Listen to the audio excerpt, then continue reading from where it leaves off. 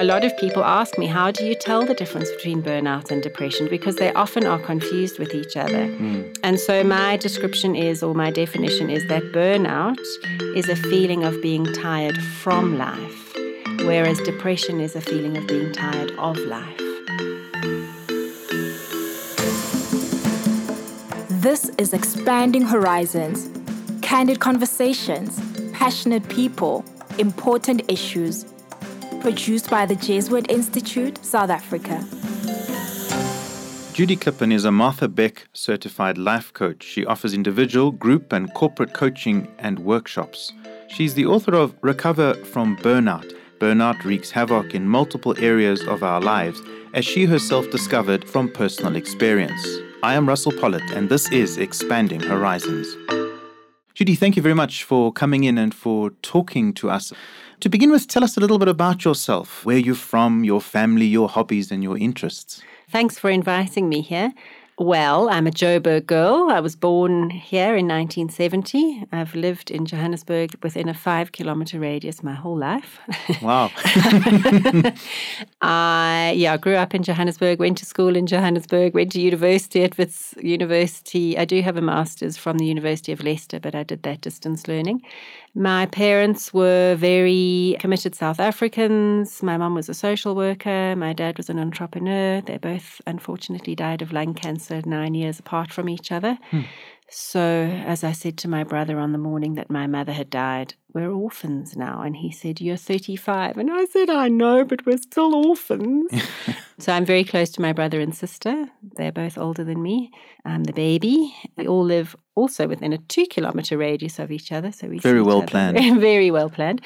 We see each other often. We are Jewish.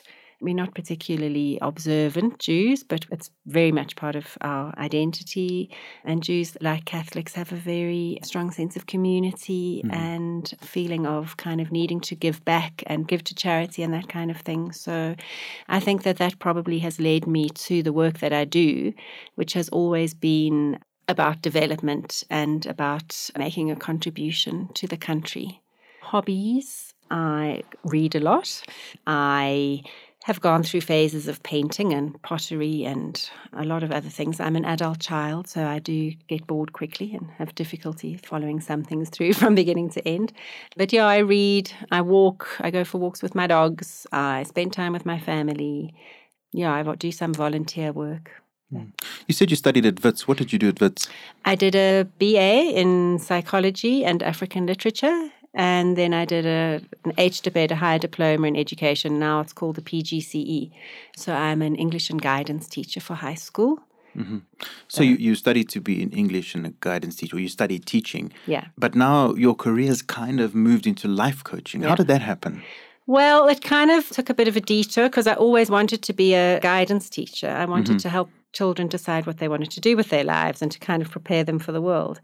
And then when I was doing my HDP, I actually had the opportunity to go to Wits University, the Graduate School of Public and Development Management, which is now called the Wits School of Governance, and work on the policing program, which was a program that had been set up in 1993 to integrate the 11 police agencies that had formed the South African Police Service. And so it was a whole kind of change management skills development program. And I, through a variety of happy events, landed up there as the administrator. And then at the end of the year, the person who was running the program went to join the secretariat. It was 1994, so the secretariat had just been built.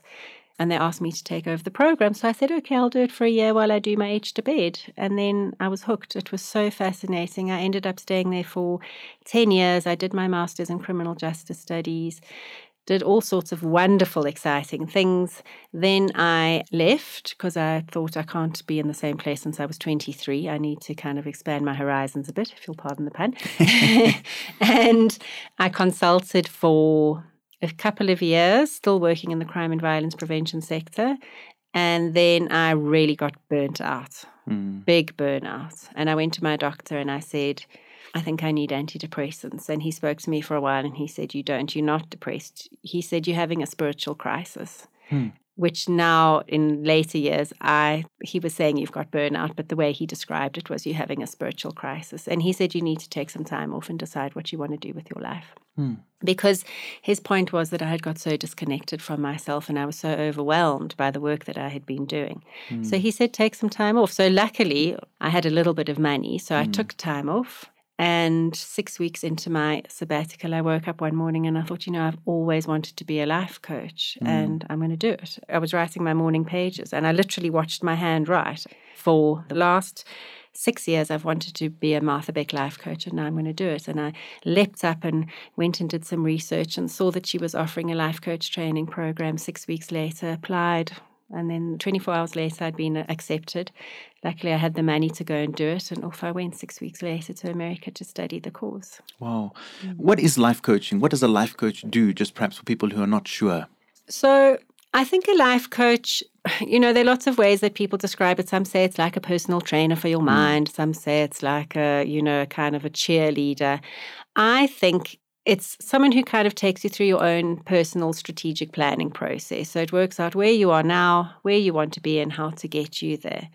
There's so many different kinds of coaching modalities, though. So some life coaches are very goal-oriented, very structured. We do this in session 1, we do this in session 2, which is perfect for some people. I don't work like that at all. I do have a psychology background. So although we don't delve into the past too much, I certainly believe that our past has determined our present, and we need to understand our past in order to make changes in our present to change our future.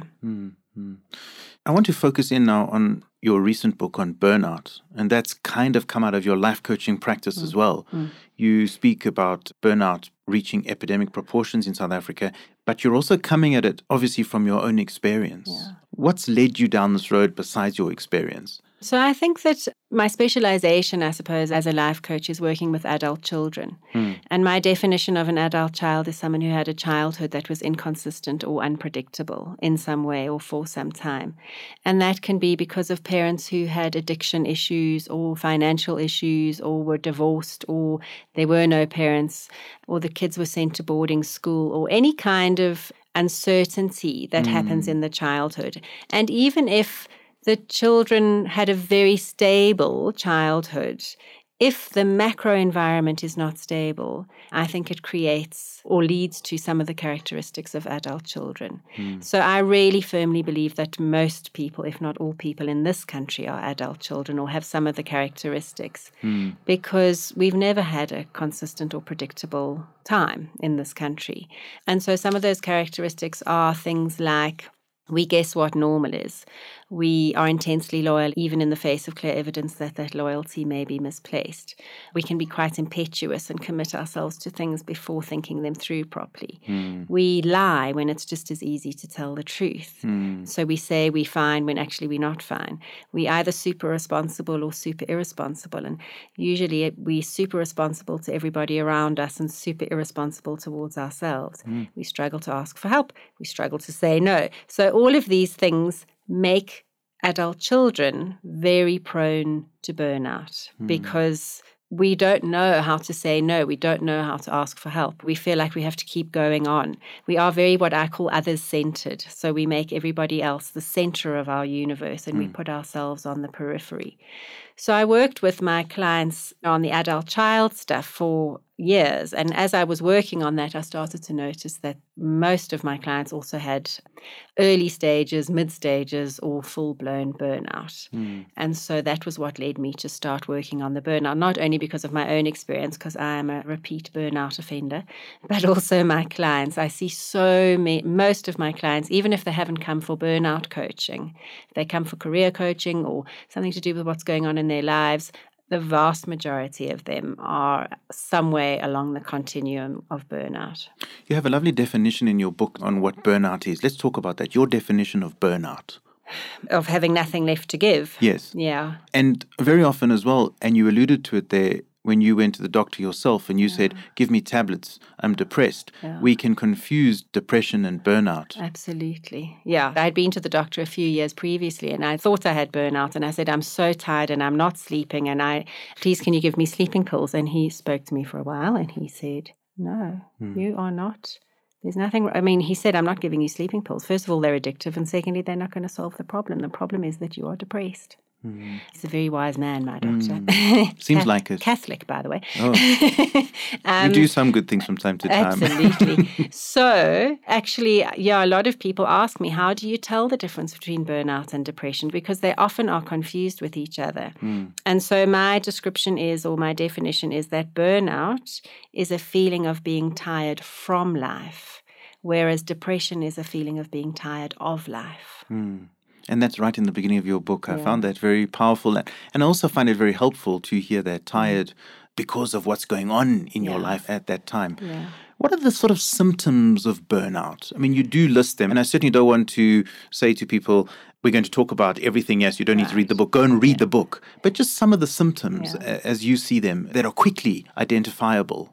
So the ones that I see are a sense of ennui, a lack of energy, a lack of enthusiasm. People are dragging themselves around. They are struggling with their relationships. So there's a lot of conflict or friction in their relationships, be they professional relationships at work or personal relationships at home. They're waking up feeling exhausted. They are lacking motivation. And one of the most visible ones actually is craving sugar, carbohydrates, caffeine, and salt. So when I used to work with the police, honestly, they used to be at 8 o'clock in the morning, they would either be drinking coffee or Red Bull or Coke, all of them. Because you have to kind of kickstart yourself in the morning and then obviously throughout the day also. But that is one of the most obviously evident symptoms of burnout, in addition to the more emotional and intellectual and physical symptoms of just feeling tired. You get very tired mentally and physically after much less exertion than it normally takes to get you to be tired. In the book as well, you've alluded to it once again, you give these descriptions and you also help a person to understand that this is not just a mind issue or a tiredness issue. This is a diet issue. There's a social dynamic that's happening. Yeah. You speak in places as well just about things like exercise, fresh air, etc., etc. Yeah. So it really is an all-encompassing thing if one is going to begin to move to correcting what's happening. Absolutely. So I think that burnout affects us on all 5 life areas. So it's emotional, it's physical, it's mental or intellectual, it's spiritual, and it's relational. It's our relationships as well. It's a whole systemic issue.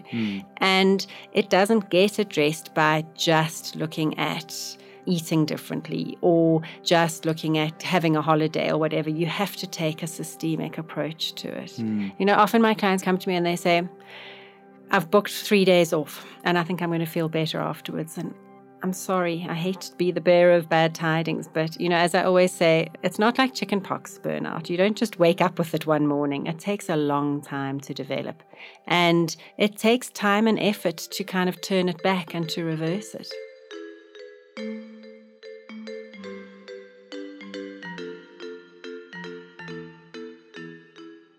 You say in South Africa it's reached epidemic proportions. I mean, do you think it's different to other parts of the world? And do you think we've constructed a society in South Africa and a social culture that is inevitably leading people down the path to burnout? It's interesting because I think that the whole world is kind of experiencing a whole lot of stresses and strains which are universal. So, you know, economy, politics, social dynamics, inequality, all of those kinds of things. But I think that South Africans are particularly prone to burnout for the reasons that I mentioned earlier. I think that because there are so many adult children in this country, we do struggle to ask for help and we do struggle to say no and we do struggle to know, you know, what is a normal expectation of me? If my boss is expecting me to work 80-hour weeks, is that normal? Is that okay? One of the other things is that we tend to judge ourselves without mercy. So, you know, we have no sense of when it's okay to stop. We push ourselves and push ourselves. And so I think that in addition to a whole lot of specific things that we are dealing with in this country, we have so many child-headed households. We have what I call succeeder guilt, where lots of my clients come to me and they're in jobs or situations that really are making them unhappy and are exhausting them and making them feel overwhelmed. But they feel trapped there because the weight of expectation from their extended families is so huge. And it's not even necessarily only expectation, but it's also people rely on them. They rely on their salaries. And so it's really hard for many people in this country to say, I actually don't want to do this. I want to be doing something else. I was unbelievably lucky. My late father always used to say to us, it doesn't matter how much money you're making. If it's not making you happy, it's not worth it, which I think is an amazing life lesson. But it also comes from a very privileged place, And I think the vast majority of people in this country don't have that privilege of being able to say it's not making me happy, so I'm not going to do it anymore. There's no real safety net to fall back on. And so, I do think that there are some specific aspects of burnout that are particular to South Africa. It's kind of tied into an expectation and a view of success that, if you just keep going and you just keep doing it, you're actually a successful person. And somehow in our DNA is this sense, if I don't, or if I'm not successful, I'm a failure. Exactly. And therefore, I'll be cast aside or whatever. Yeah. And so we push and we push and we push. Yeah. And also, what is success? What does success look like? Exactly. And I think that there's such a kind of a material way of seeing success. It's the cars, it's the houses, it's the clothes, it's the jewelry, it's the shoes, whatever.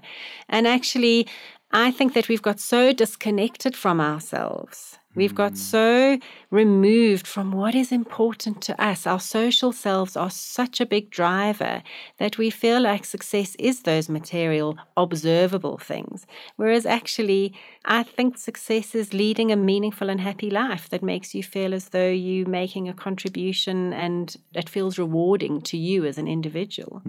We're doing things all the time, and on the outside, we perceive people are evaluating us by what we have or what circles we move in. And yet we're living with this inner dissonance the whole time. Exactly. And that inner dissonance is sort of just eating away at your energy and your life, really. Absolutely. I say that I think that burnout is an existential emergency because I think that it's this dissonance that you say, exactly. We feel like we have to present ourselves in a certain way to be accepted. But actually inside, it's just this like screaming. Our soul is screaming and saying, this is not what I want. This is not how I want to be spending my time and my precious energy. You spoke about it being a spiritual crisis, or the doctor said to you, you're having a spiritual crisis. And the word spiritual has got many connotations. Let's just unpack that a little bit, because in a way, that dissonance is really the spiritual crisis. Yeah. What I mean when I say that is I think that our spirit it's our life force. It's who we are. It's the part of us that makes us happy and unhappy or whatever. It's hard to define, but it's like our essence. And I think that it's the part of us that we connect with when we are quiet and when we are still and we are actually spending time just allowing ourselves to hear that inner voice or a voice. Yeah, and I think that this spiritual crisis is a result of rushing around, being busy all the time, doing stuff, pushing ourselves, doing, and just getting so disconnected from ourselves and our own needs and wants. Do you think busyness is an addiction? Yeah, I do.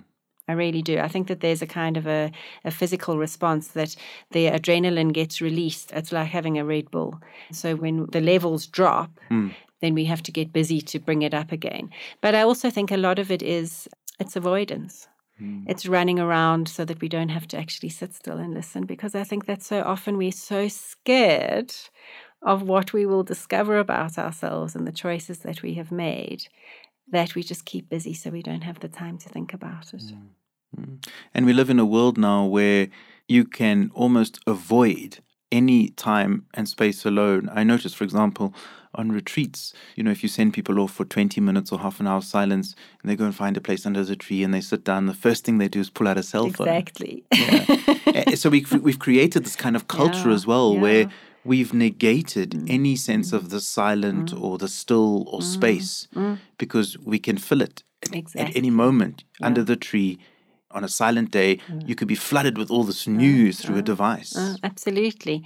You're sitting in the most beautiful environment. You're not even noticing it because you're glued to your phone. And I do think that's partly an addiction, but I also think it is because of fear. So my first homework, so to speak, that I give to my clients is I say to every single client, I want you to spend 20 minutes every day doing nothing. You can journal if you have to, or you can go for a gentle walk, but I don't want you to listen to anything. I don't want you to talk to anyone. I don't want you to read anything. Most of them look absolutely terrified. And so I say, okay, well, let's start with 5 minutes and work your way up. And often I say to them, do it in the car. We've put ourselves under so much pressure to feel productive all the time. So fine, if you're driving in the car, turn the radio off. Don't look at your phone. Don't speak to anyone. That's a great time. Before cell phones, that's how we used to spend our time. We used to spend our time in our commute to and from work, whether we were walking or driving or riding a bicycle or catching a taxi or whatever, but we would just be with our own thoughts. And that, I really believe, has got a lot to do with why we have got such a big problem with burnout, because we are all not connecting with ourselves. Positive psychologists are also saying this. More and more there's this sense of if you want to rewire your brain, which they say you can do in X amount of days, I forget exactly the number, but they're kind of saying that an integral part of that is the sitting still and building it up to at least 20 minutes a day. Yeah, absolutely. It's fascinating. It is fascinating. So you outlined the symptoms of burnout. Can somebody recover from burnout? Absolutely. Is there a possibility of a relapse? Yeah. Your thoughts on that? Okay. So yes, you can recover from burnout, and yes, there is a possibility of a relapse. And I say that having had 3 or 4 bouts of burnout myself. It's definitely possible to recover from burnout. But unless you make fundamental changes to how you live your life and how you make the choices you make, there is a very good chance that you're going to have burnout again, because burnout is very much about who you are. It's very much about how you are in the world, the choices you make, the relationships you have, how you drive yourself. And so unless you understand the drivers that lead us to pushing ourselves into that state of overwhelm and exhaustion, unless we understand what those are and we change them, then we will get burnout again. So I've actually, in the book, I've separated it into 2 sections. The first is regain, so that's regaining your energy and kind of recovering from burnout. And the second is maintain, and that's about understanding our thoughts, our habits, the way we interact with the world around us, and helping the reader to think about ways to do those differently so that you don't get burnout again. You offer many little exercises in the book as well to help people in the first section, but also in the second section to do that. And when you say fundamental changes, I think in a way those are also prevention. Definitely. You speak about prevention. Yeah. What are the ways that people can begin to prevent? One of the things, for example, that strikes me is you read the first section and you have little exercise, and I'm thinking, 7 out of 8, 4 out of 6. Is this where I am? Yeah. So you help us to measure.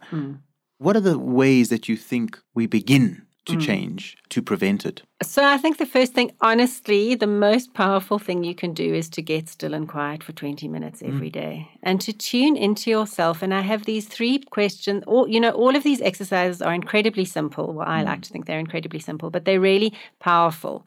They're not necessarily easy because they do require a change of mindset often. But if you sit still and quiet every single day and you ask yourself, what am I feeling? Whether it's physical or emotional. So maybe I'm feeling tired. And then you say, why am I feeling this way? And maybe it's because you didn't get enough sleep last night. And then the third question is, what do I want to do about it? And maybe it's go to bed earlier tonight. And they're really simple questions. But the unfortunate thing is because we are so disconnected from ourselves, we often don't do that. We don't actually ask ourselves, what do I need? What am I feeling? So often clients will come into my office at the end of the day and I'll say to them, so what are you feeling? Let's get quiet and still. What are you feeling? And they'll say, I've got a headache.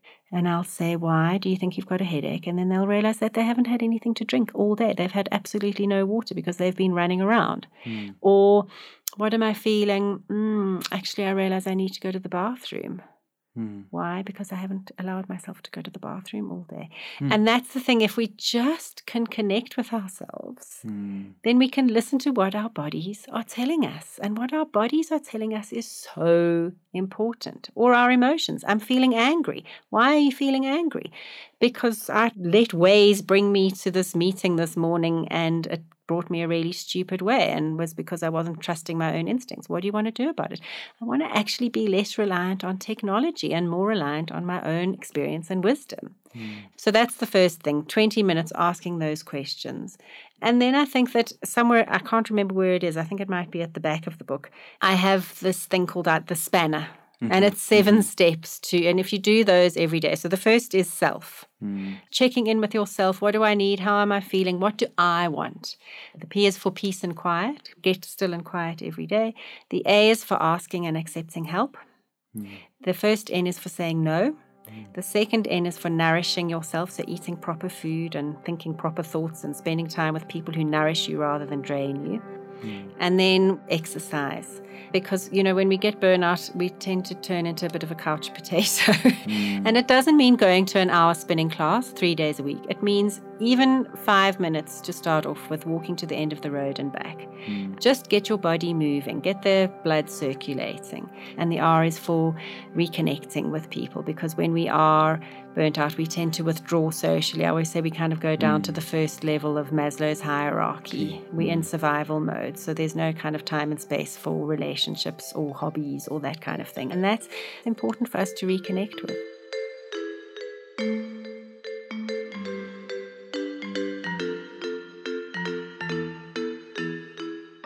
We kind of also, in the spiritual game, you'll say to someone, can you find 10 minutes a day? And many people will say, well, I go to work early, I've got the demands of children, I get home, I've got to do dinner, I'm just too exhausted, I can't find time. And this is another thing which I hear more and more. I just cannot find, how do you expect me to find 20 minutes? I can't even find 5 minutes for myself. What's your advice to people like that? Well, my advice is to question whether you can't find the time or whether maybe you don't want to find the time, because I think we can always find the time. And as I say, I think that a brilliant place to find the time is in your commute.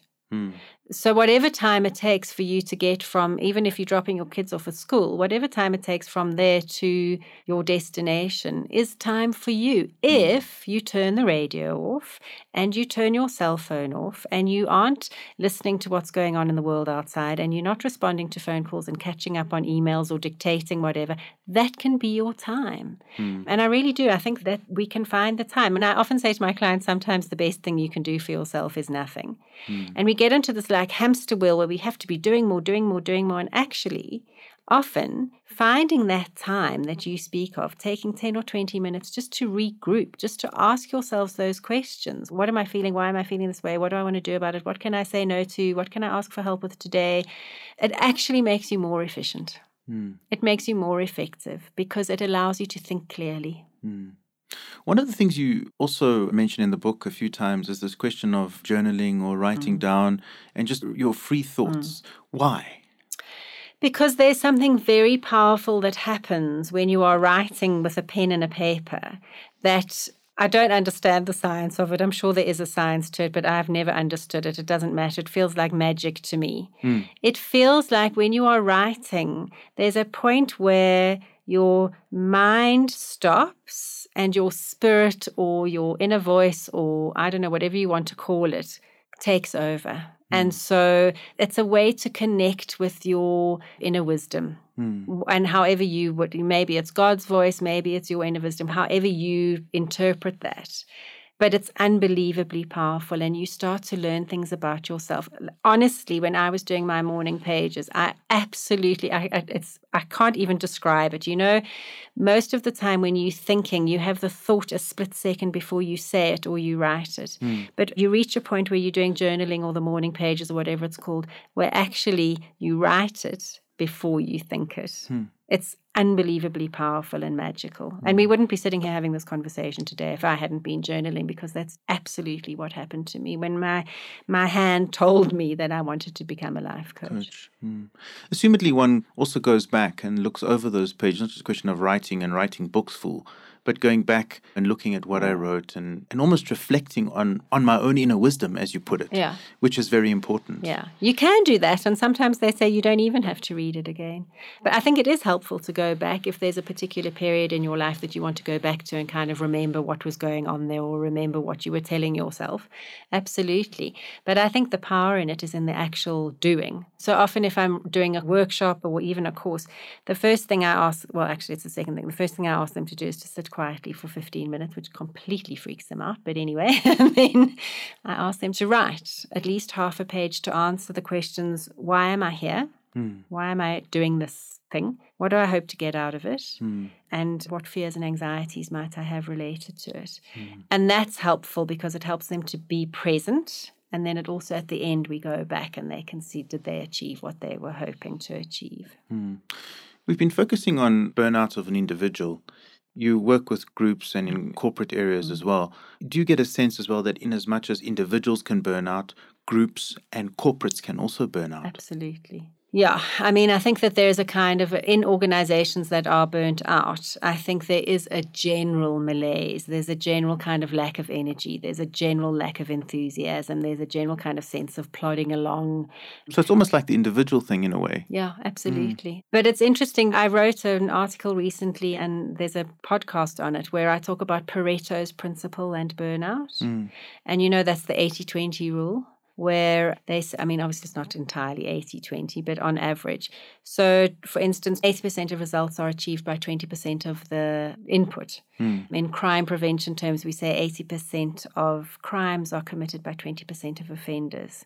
And 20% of victims account for 80% of the crime. Obviously, it's an average.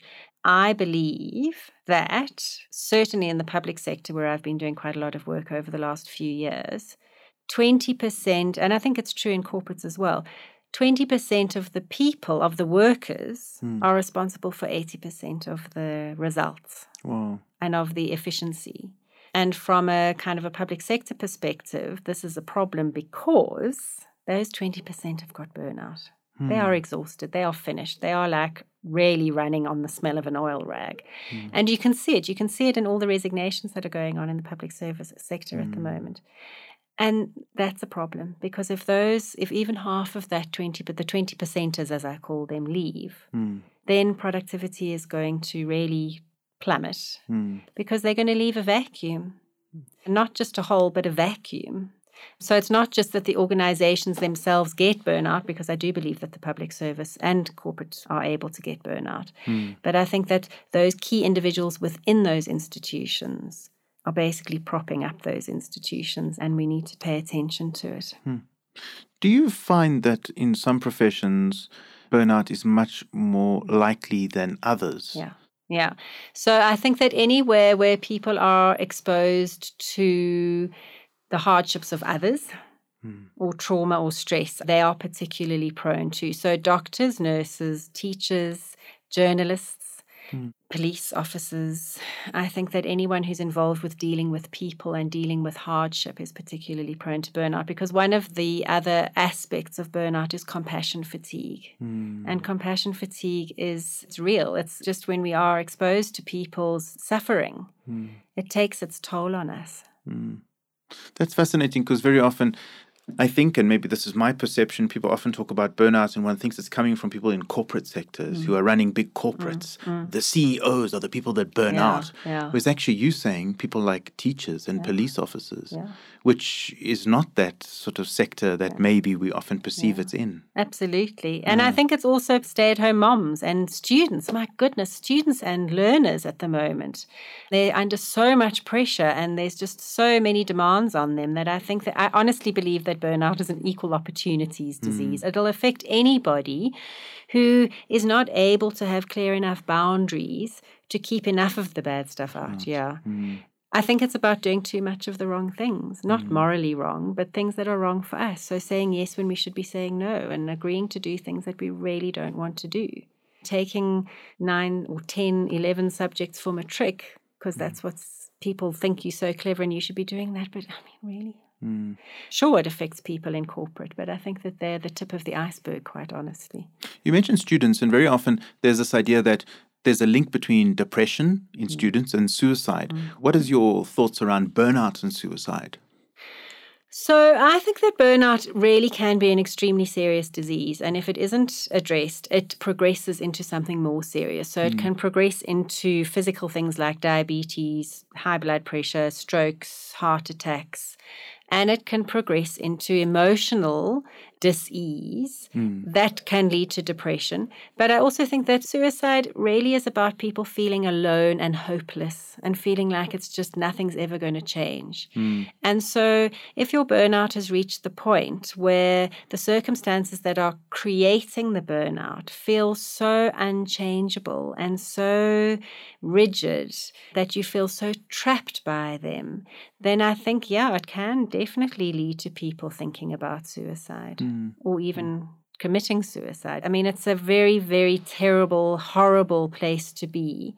And I really do. I always say in any talks I'm giving or anyone I speak to, please, if you have any of these, even early symptoms of burnout, you need to take it seriously and you need to seek help because it really can progress into very, very horrible, life-threatening situations.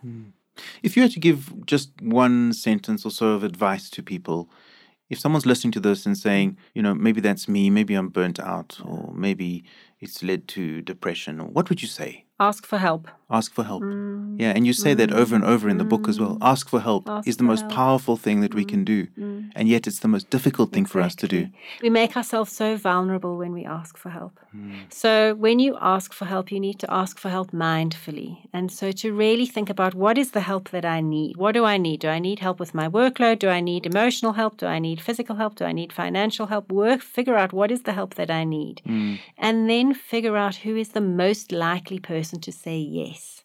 So it's no good asking for help from your boss who's a psychopath. Ask for help from somebody who you're going to get the help from, or that you feel that you have a very good expectation of getting that help from. And if you can't work that out immediately, then ask for help from a counselor or a therapist or a coach or I know you really need a lot of resources to afford coaching, I think. But there are plenty of free resources. The South African Depression and Anxiety Group is a fantastic resource that is free, that there are counselors on the other side of the phone all the time. There's FAMSA. There are all sorts of places that are affordable to any kind of income level. And don't feel as though not having a lot of money should preclude you from getting help, because there is help. Judy, how do you think by sharing your own journey, by writing this book, you are helping to expand the horizons of hope?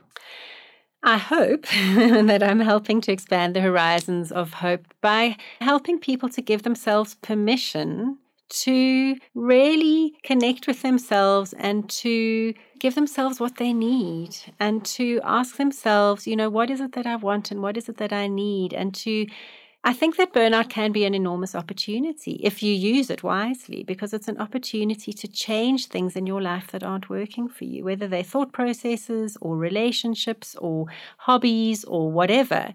It really is an opportunity to take stock of your life and say no to the things that aren't working for you.